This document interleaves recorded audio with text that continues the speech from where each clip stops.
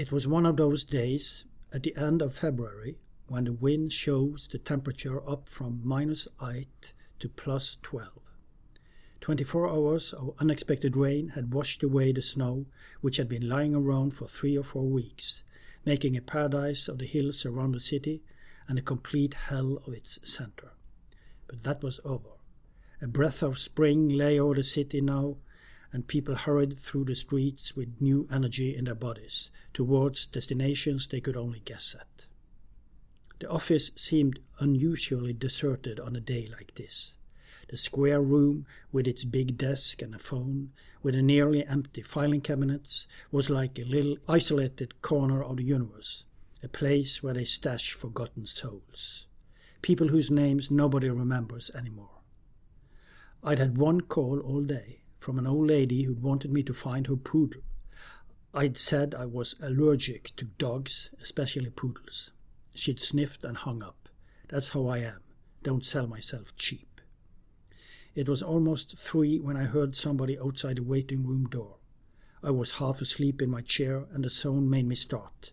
I swung my legs to the floor, got up and opened the door between the 2 rooms.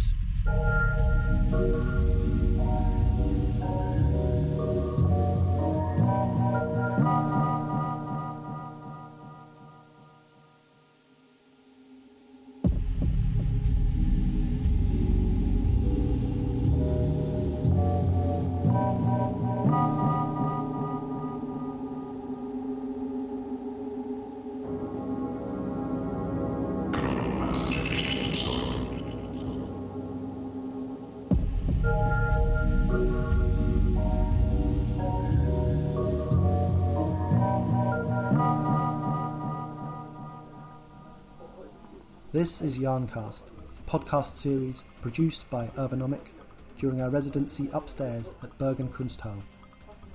I'm Robin Mackay, the director of Urbanomic, and I'm here in Bergen for 2 weeks with the artist Paul Cheney, exploring the concept, theory and practice of plot and plotting. So I'm in the Strand Hotel in Bergen, on Strandkojen, an old street that runs beside the fish market and the harbour, and which is where you'll find the office of private detective Varg Veum, created by best-selling Norwegian novelist and playwright Gunnar Staalesen in 1977. Staalesen has published 17 Varg Veum novels to date. They're bestsellers here in Norway, and they've been translated into English and several other languages. And Staalesen is recognised today as one of the major figures of Nordic noir. The popularity of Varg Veum and his close links to the city of Bergen can be gauged by the fact that the hotel here on Strandkojen not only features a statue of the detective in its doorway, but also a Varg Veum bar, where I'm sitting right now. Gunnar Staalesen was born in Bergen in 1947 and lives here to this day, and the city has a powerful presence in his novels. I spoke with him earlier today at the Kunsthal about the interplay of plot and sight in his writing. Enjoy the show.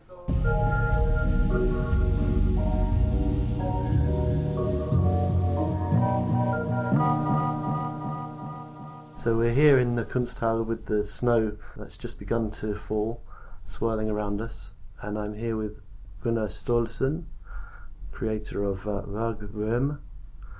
Thanks very much for joining us for this episode of the Yarncast. Thank you for the invitation.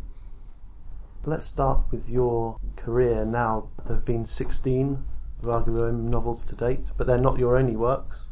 No, to date it's 17 novels about Varg Veum and 2 collection of short stories. So it's 19 books about Varg Veum, and then I made 7 graphic novels about him. There's been some of the novels have been dramatized for the radio, and I also did an adaptation for one of the novels for theatre. And 12 of the novels are made into film. But in addition to the books about Varg Veum, I've written 4 other crime novels. I've written a big trilogy in the late 90s about all the 20th century in Bergen, in Europe, in Norway. It takes place from the 1st of January 1900 till the 31st of December 1999. And it starts with a murder on the first page, which is solved on the last pages of the last book. Can also be defined as a big detective novel. And then I've written 3 books for young readers between 8 and 13 of age, more like the adventure stories of Jules Verne and Stevenson, that sort of treasure hunt in Africa, adventure. And then I've done quite a lot of pieces for the theatre, adaptations and original stuff. So it's safe to say it's been a fairly prolific writing career.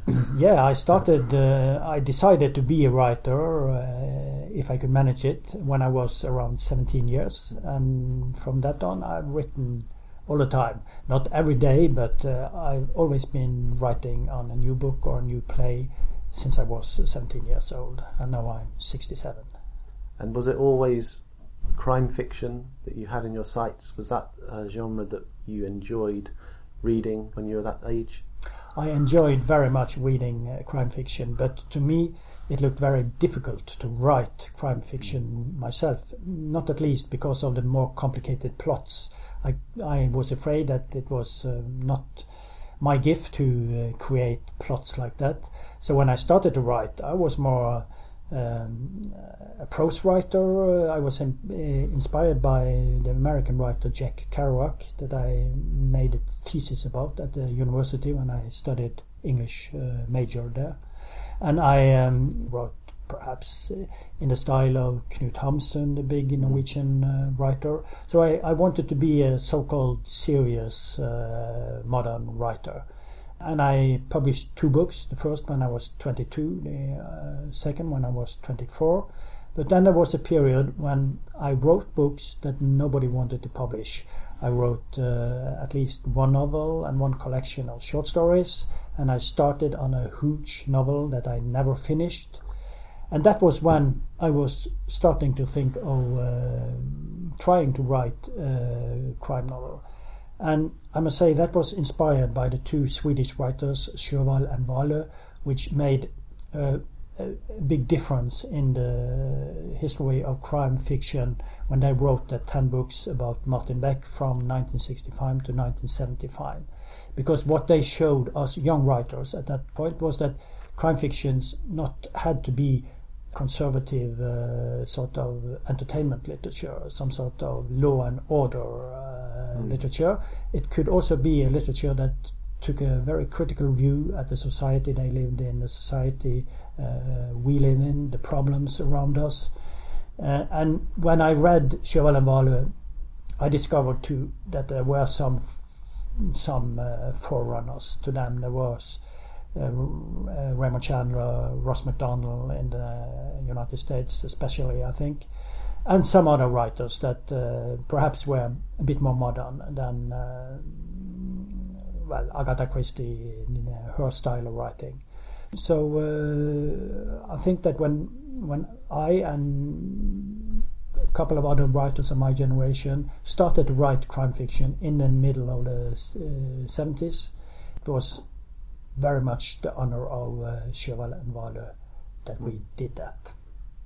So right at the beginning, you were already conscious that the received idea of genre fiction as a kind of pulp, popular media, and the idea that books that rely on plot and intrigue are a kind of poor relation to literary works was something that could be overcome, and that there was more to this genre than met the eye.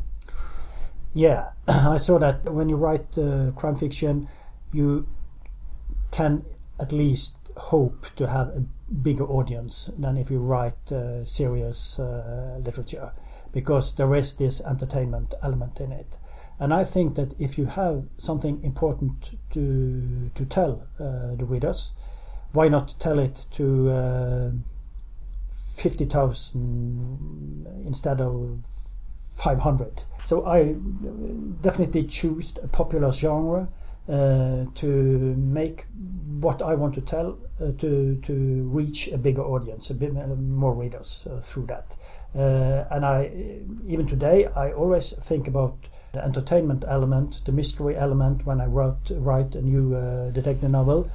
But I have also all the time in mind there is something I want to tell about. It could be a special theme in some of my novels. It's like ecology. It's racism. It's political differences. It's social differences. It's of course in modern society. It's a drug business and who are behind the drug business, who earns the money on drug business. So there are a lot of themes that to me are inspired from reading newspapers or listening to news in the radio or looking at in the television.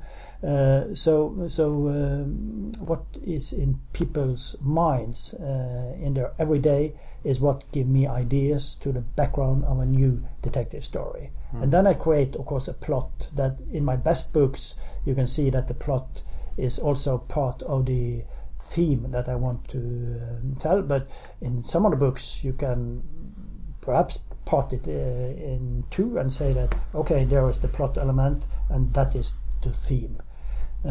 Because there is I don't know if you know the name, Kjartan Fløgstad. It's one of the really big Norwegian writers today. He has been writing some articles and essays about crime fiction back in the 70s and 80s, and he always stressed that modern crime fiction is a mirror to the society we live in. And he prophetized when he wrote the first of this article, I think it must have been around 75, 74, he prophesied that we had found oil in the North Sea that will make an influence on Norwegian crime fiction, because now we will have hard-boiled West Coast American crime fiction in Norway too, and that really was true some very few years after that. That came with the money. Yeah, with the money, and of course there was a lot in the first period. There were a lot of American business people in Norway. So as a city as Stavanger, who was the big oil city in Norway, changed totally from being a pietistic Christian city with a lot of churches and small Christian houses into being an international city with prostitution, with illegal gambling houses, with a lot of business that never had been there before, at least not in so big. So I wrote one of my Valgem novels called Kvinnen I kjøleskapet, the woman in the fridge. That almost all the action takes place in Stavanger, just to make a picture of that change in Norwegian society. And that was published in 81, I think. So there's an actual mutation of the form and content, which is a reflection of the end of innocence of a whole society. Yeah, you can say that. And I read one of my teachers to say that in crime fiction is Ross MacDonald, who wrote in the tradition of Raymond Chandler, and he wasn't such a big literary poet as Chandler was, but he wrote some very good stories and very good plots that could give a reader a very good understanding of society in United States in the 50s and the 60s. And I thought I will try to do something like that. My first two and number 4 of my crime novels, they had police officers as detectives. So that were police procedurals.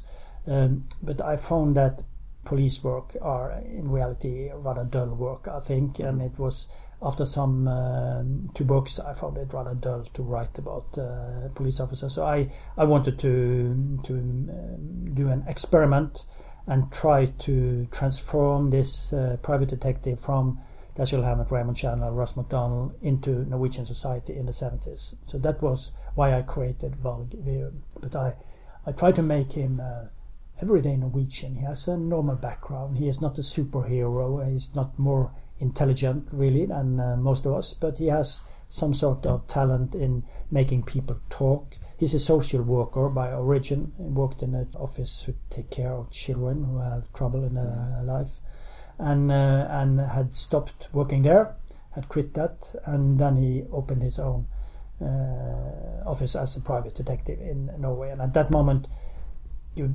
almost didn't have any private detectives in Norway. There were a married couple in Oslo who were the only one that were known, and they were doing mostly the kind of work that Philip Marlowe and Varg Veum don't take, with marriages and people visiting somebody they shouldn't visit and so on. So I was very unsure if it was possible to transform this sort of character to Norway in the 70s. But it was a big success. No critics had anything to say about this character, that he is unbelievable. And the readers loved him. So after finishing one idea that I had about this couple of police officers that I've been writing about, then I followed up with, up till now, 16 new novels about Varg Veum. And my first books were translated into English, German, Russian already in the 80s, in 86, 87. And I have watched this wave of Nordic noir going at first to Germany, and then to France, and then after year 2000 it went to Italy, Spain, and UK and United States.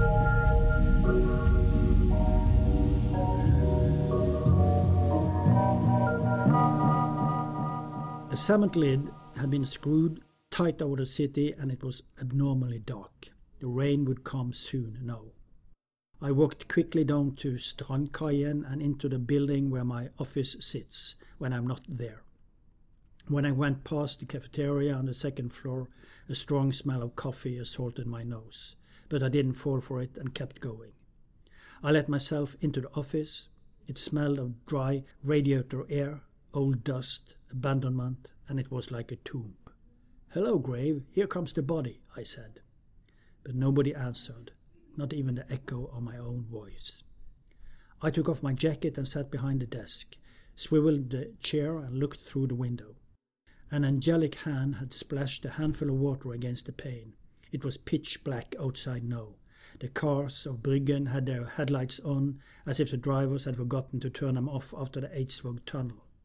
I could see the grocers down at the market hurriedly stretching tarpaulins across their stands, people scurrying to shelter with their umbrellas on guard. Then the sky split down the middle. Lightning ripped the darkness. The thunder sounded as if Mount Fløyen and Ulriken had collided and now were exploding into thousands of fragments. The thunder rumbled and rolled between the mountains like boulders. An invisible hand dashed a flock of chalk-white gulls against Ask Island, and they protested loudly as they vainly tried to break with their wings. A pigeon with black button eyes landed on the cornice outside my window and hurried into the corner where it stood with its head cocked and waited for the voice of doom to fall silent and the wet to be separated from the chaff. And then the rain came.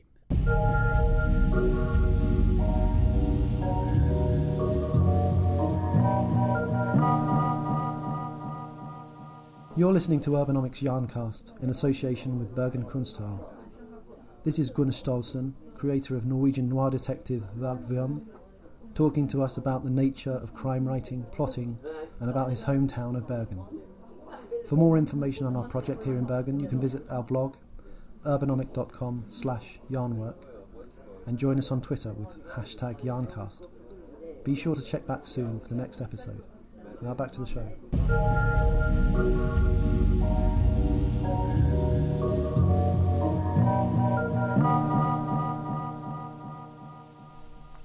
If we can say the essential armature of a detective story is a plot concerning the uncovering of knowledge, the construction of the truth, it seems that every fictional detective marks themselves out through a particular way of approaching this process of discovery, a certain way of approaching a problem and tracing out its plot.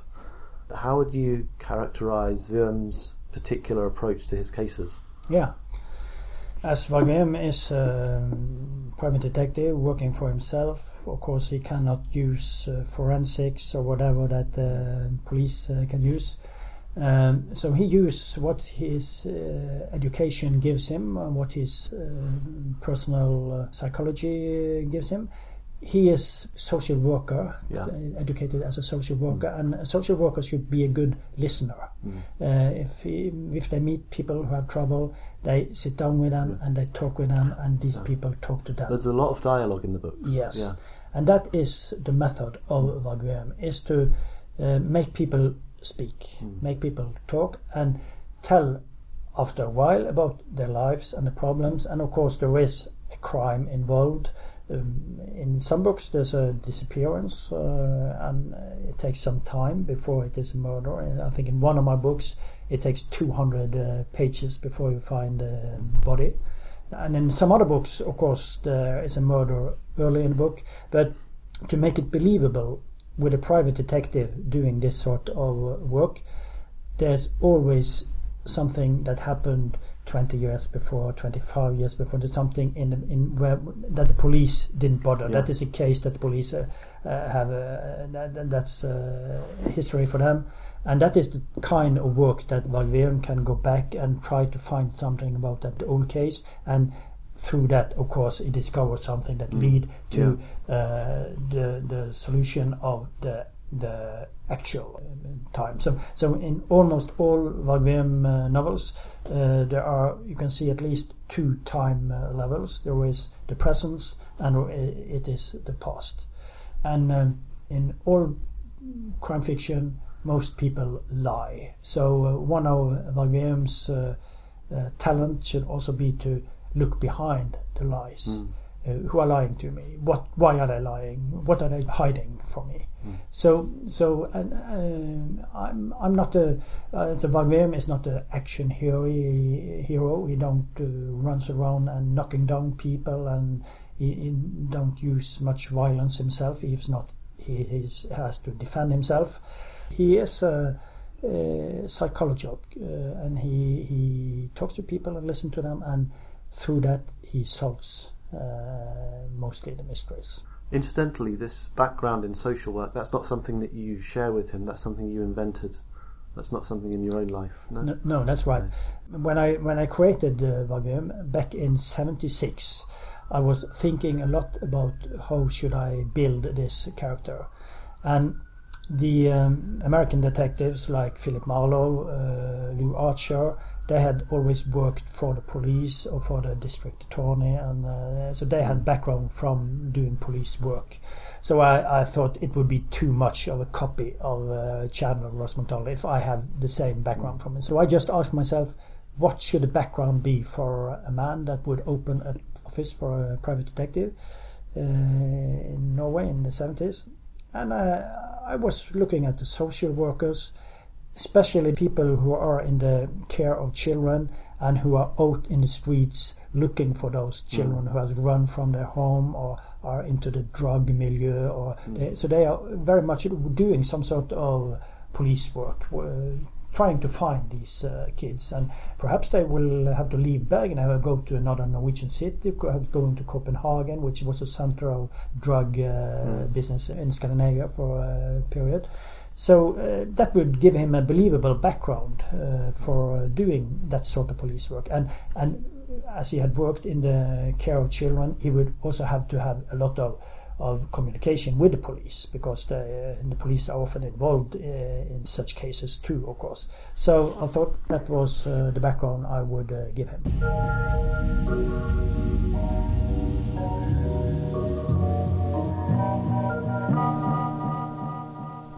Faces without names, faces that hadn't left anything behind but empty whiskey bottles and had disappeared when the party was over.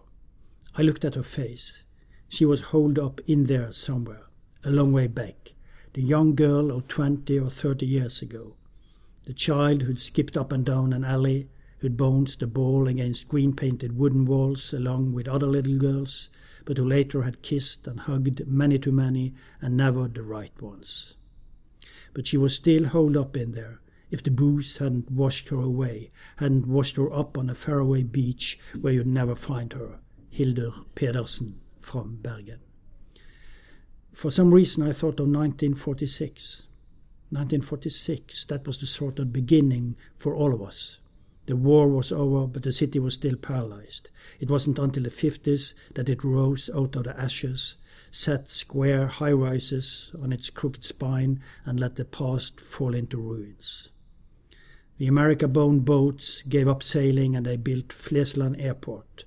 The Laksevåg ferry was shut down and they built a bridge over Puddefjord.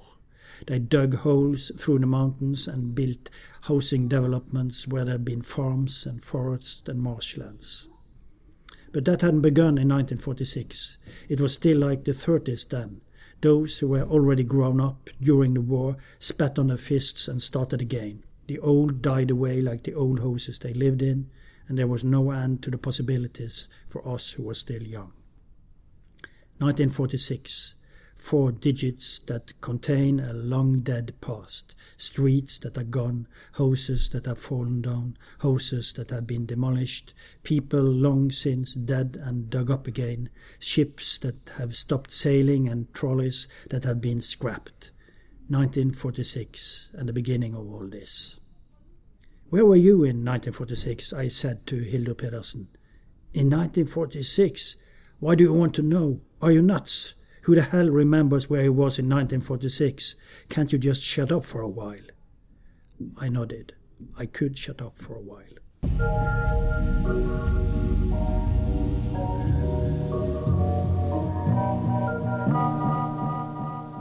And as you say, that background and that understanding that he has from that previous career really gives the stories this kind of multi-layered structure. I certainly noted in all of the English translations I read that in each case there's always a kind of traumatic spiral, so that the crime scene and the investigation are expressions of trauma often suffered by parents, passed down from one person to another in a certain way, and then at even deeper level, these personal traumas often indicate a wider social story. So, for instance, there's a passage in Yours Until Death where Worm and one of the protagonists, Vega, seem to address each other as personifications of certain political compromises or existential choices which represent a kind of process of capitulation to capitalism or to neoliberalism. And then this passage in the following chapter where everything goes back to 1946, so that the case itself becomes in some way a kind of repercussion or echo of a national trauma. I wonder how these simultaneous levels of trauma, from the immediate violence of the crime scene to this slow violence of the social, are knitted together.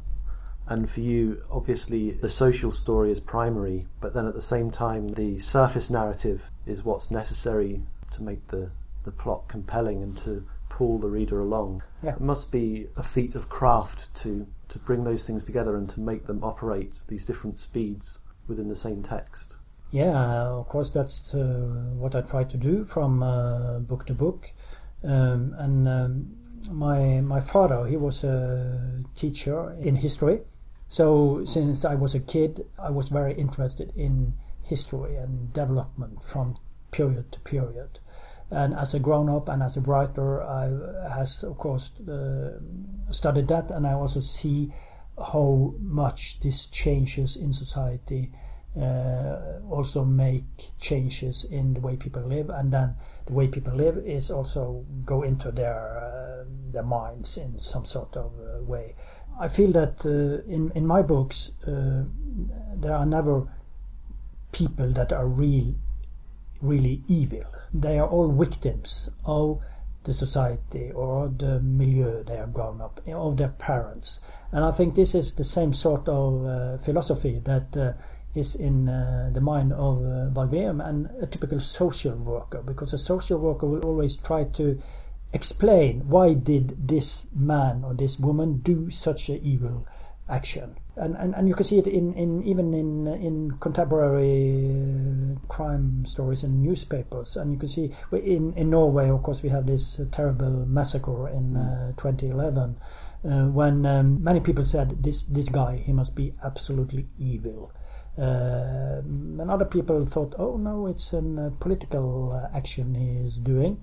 And why has he been such a why he is perhaps some sort of monster, but what is the processes that has made him into a monster? So many people in Norway will have this social worker attitude to it, that they will try to explain why is it possible that one single guy could do such an horrible act. And what I think about this is that I have never met really evil people, and if there are really evil people, I think they have some sort of brain illness or something like that. So they can be mentally ill, like psychopaths and people who do really horrible things.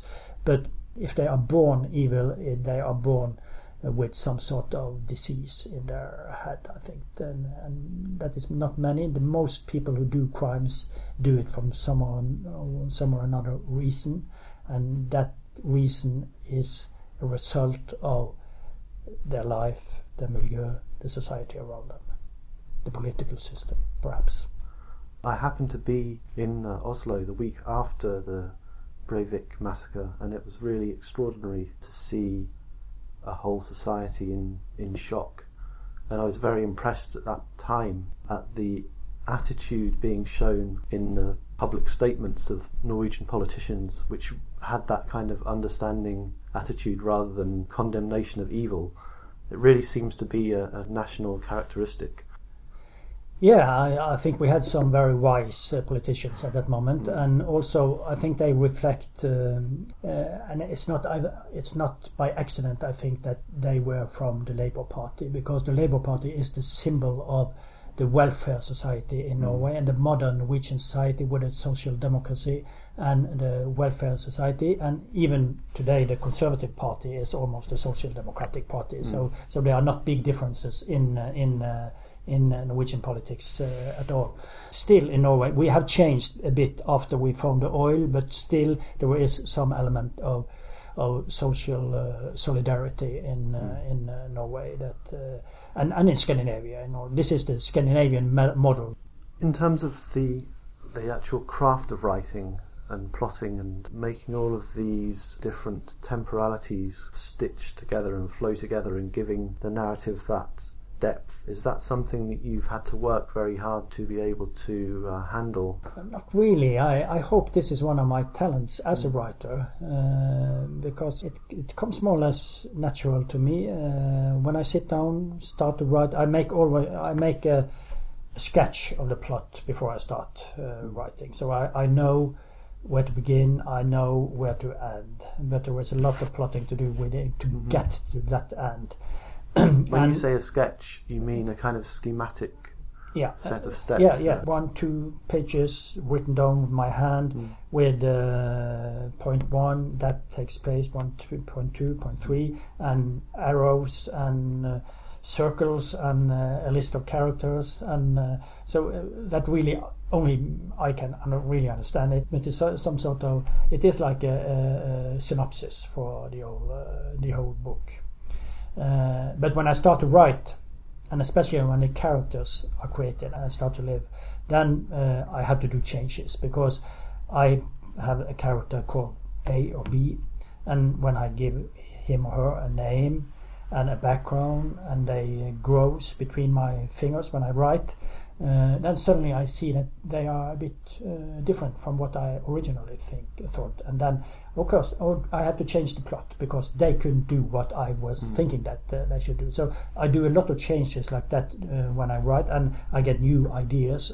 Not at least I get a lot of ideas to have to do with the plot, to make the plot more complicated. When I originally had a line going from A to B like this, suddenly I come here and see, well, if this character knew that character here, of course there could be some sort of connections there, and then I have to go back and rewrite it. And even when it's finished and I see this is the end of the book, but there is something that lacks to understand all that, and then I have to go back in the script and write the chapter here some lines here, change perhaps a little bit of one character, do some alterations in the work before I send it to my editor and get it back with more comments, and have to rework it even more. But that is the usual work, of course, of a writer with his editor.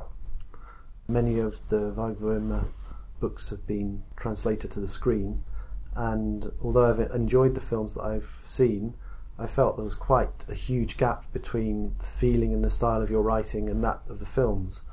What was your personal experience of this conversion of the story from page to screen? I was not directly involved in the film productions, but I had a very good dialogue with the creators all the time, and I understood very early that they were thinking about quite another way of telling a story than I was used to in my novels.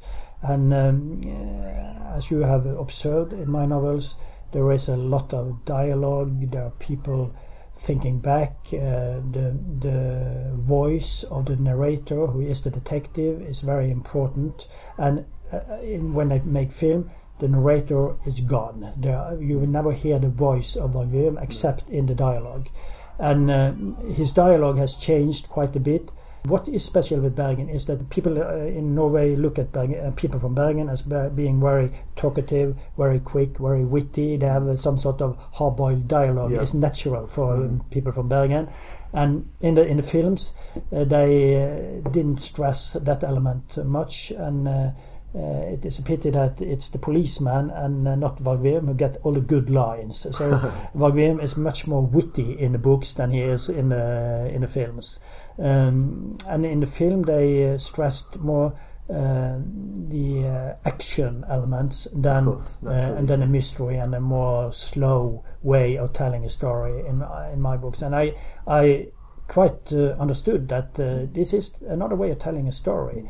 And really, to be honest, I don't think that a film will. There isn't much you can tell in a film that you can't tell in a book. But of course, you can make some very, very beautiful and very dramatic visual versions of it. But the book is always better than the film, in my opinion. And I did an adaptation of one of the books myself for the theater, and then I was very much more close to the story in the book. But I created a new ending because that was more natural in the theater. So there was another murderer in the theater version than it was in the book. I think when I made a film, they had to create a Varg Veum that was a bit different from my Varg Veum. So in my head there was one Varg Veum in the books and one Varg Veum in the films, and they live some sort of parallel lives.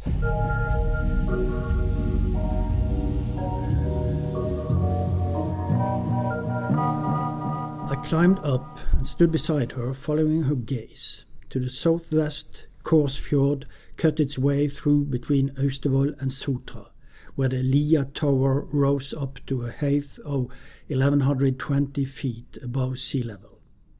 In the northwest, on the other side of Nordåsvannet, lay the collection of houses at Bønes like a scar in the landscape along the narrow, elongated western side of Løvstakken, and beyond that Lydahorn's highest point at 1,300 feet.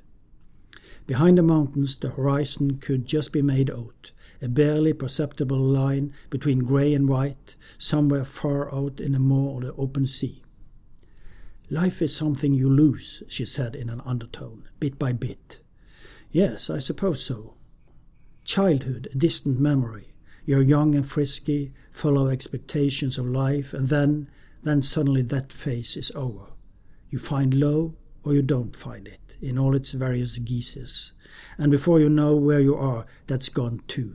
The children you bring into the world—" She swallowed and blinked back the tears as though the wind had become too biting for her. "Suddenly they've gone too. But life does go on, Sissel." She seemed not to hear me. "There are those who would say life is something we build stone by stone until the day we die we have a complete edifice. I put it differently. The edifice is what it's given to you when you're born, a beautiful edifice into which you are invited. But it's not long before they start to tear your fine edifice down, bit by bit, until at last there you sit, quite alone on the empty plot. And some houses, she added with sudden vehemence, are not even torn right down. They stand there forever like incomplete lives. She turned abruptly and looked east, where the brown channel on the far side of the Hardangerfjord lay like a diminutive duvet between the mountains at Fusa. And there lies Folgefonna Glacier, just as it has for thousands of years. It will never die. Oh, glaciers are like people. They come and go too. They just take a bit longer, that's all.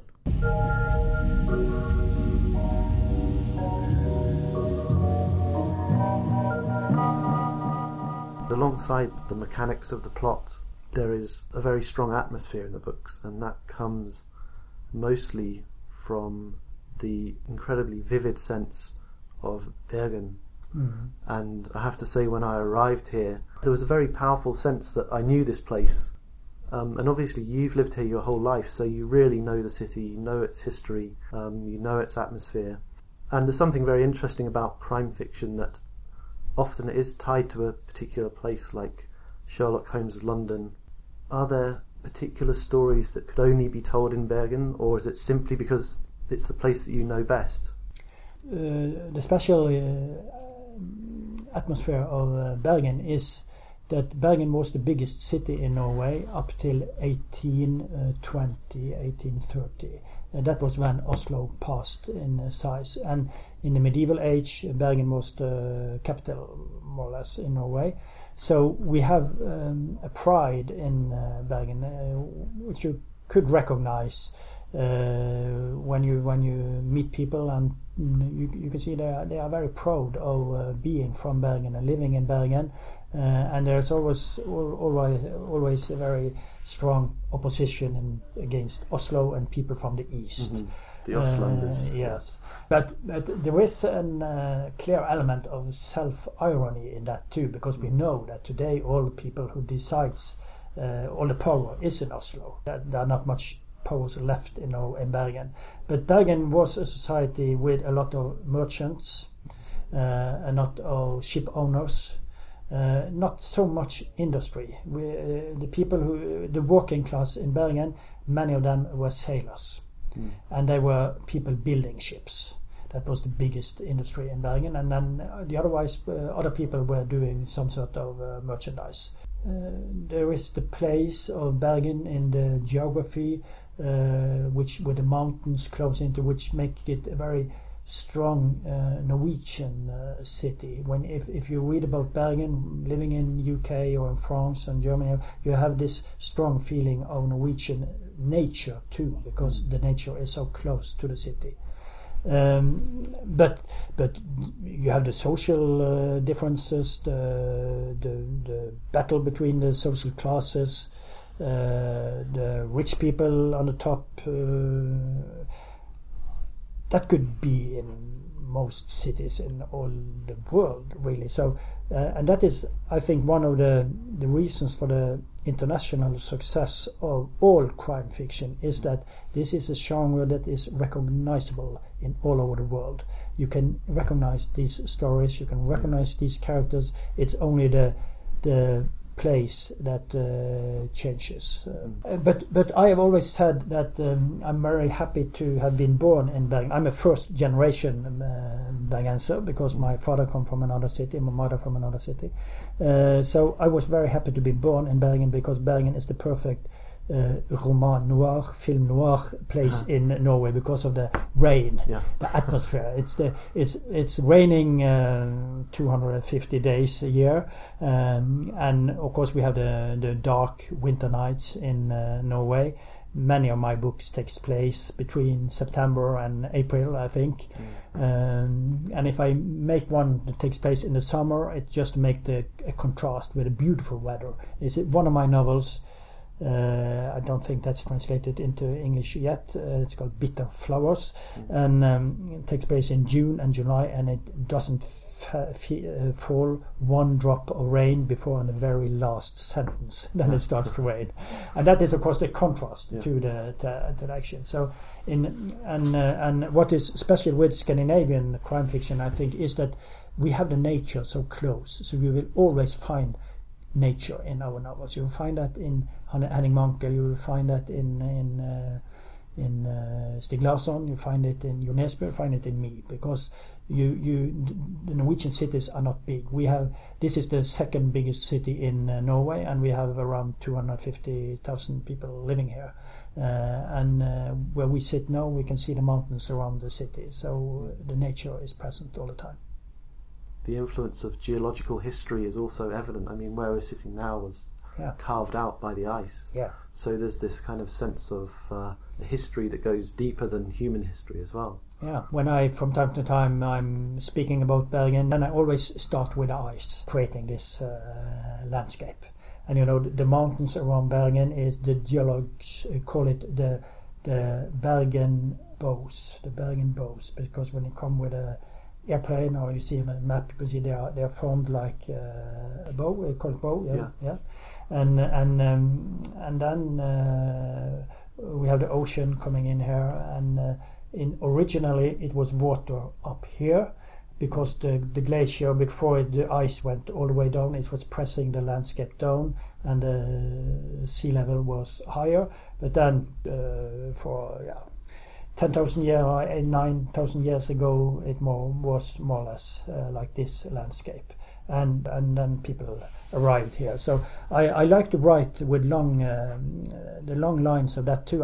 In my trilogy, who really tells the story of Bergen in the old 20th century, I also have some chapters where I go back to telling about the ice and what created the geological landscape.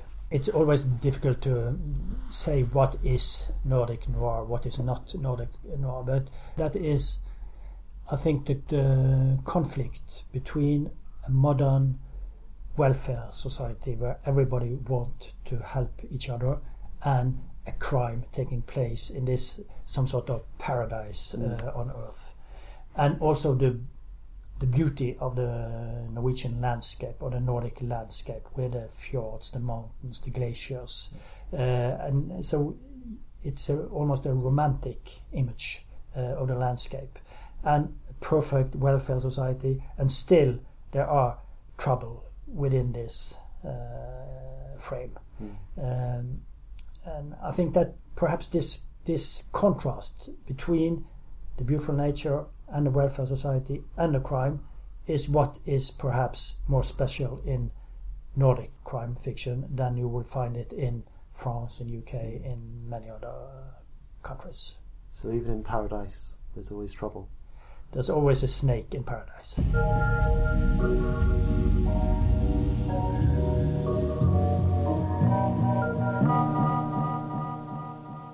After a week, I could not control myself any longer. I rang Helleve and asked if there were any new angles on the case.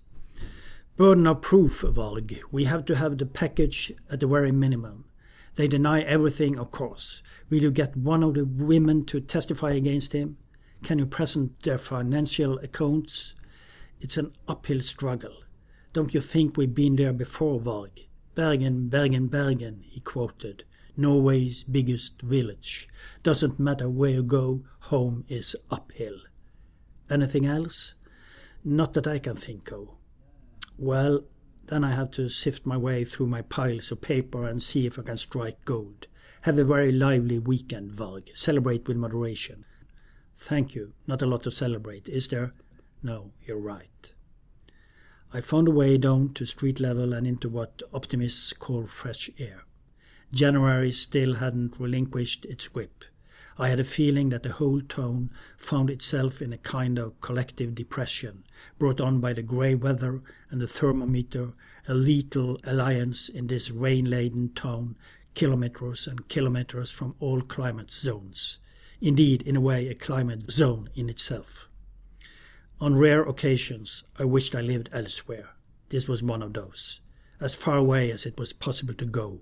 But, as on most days, I didn't get any further than my office. My letterbox was empty. There were no messages on the answer machine. No one needed me.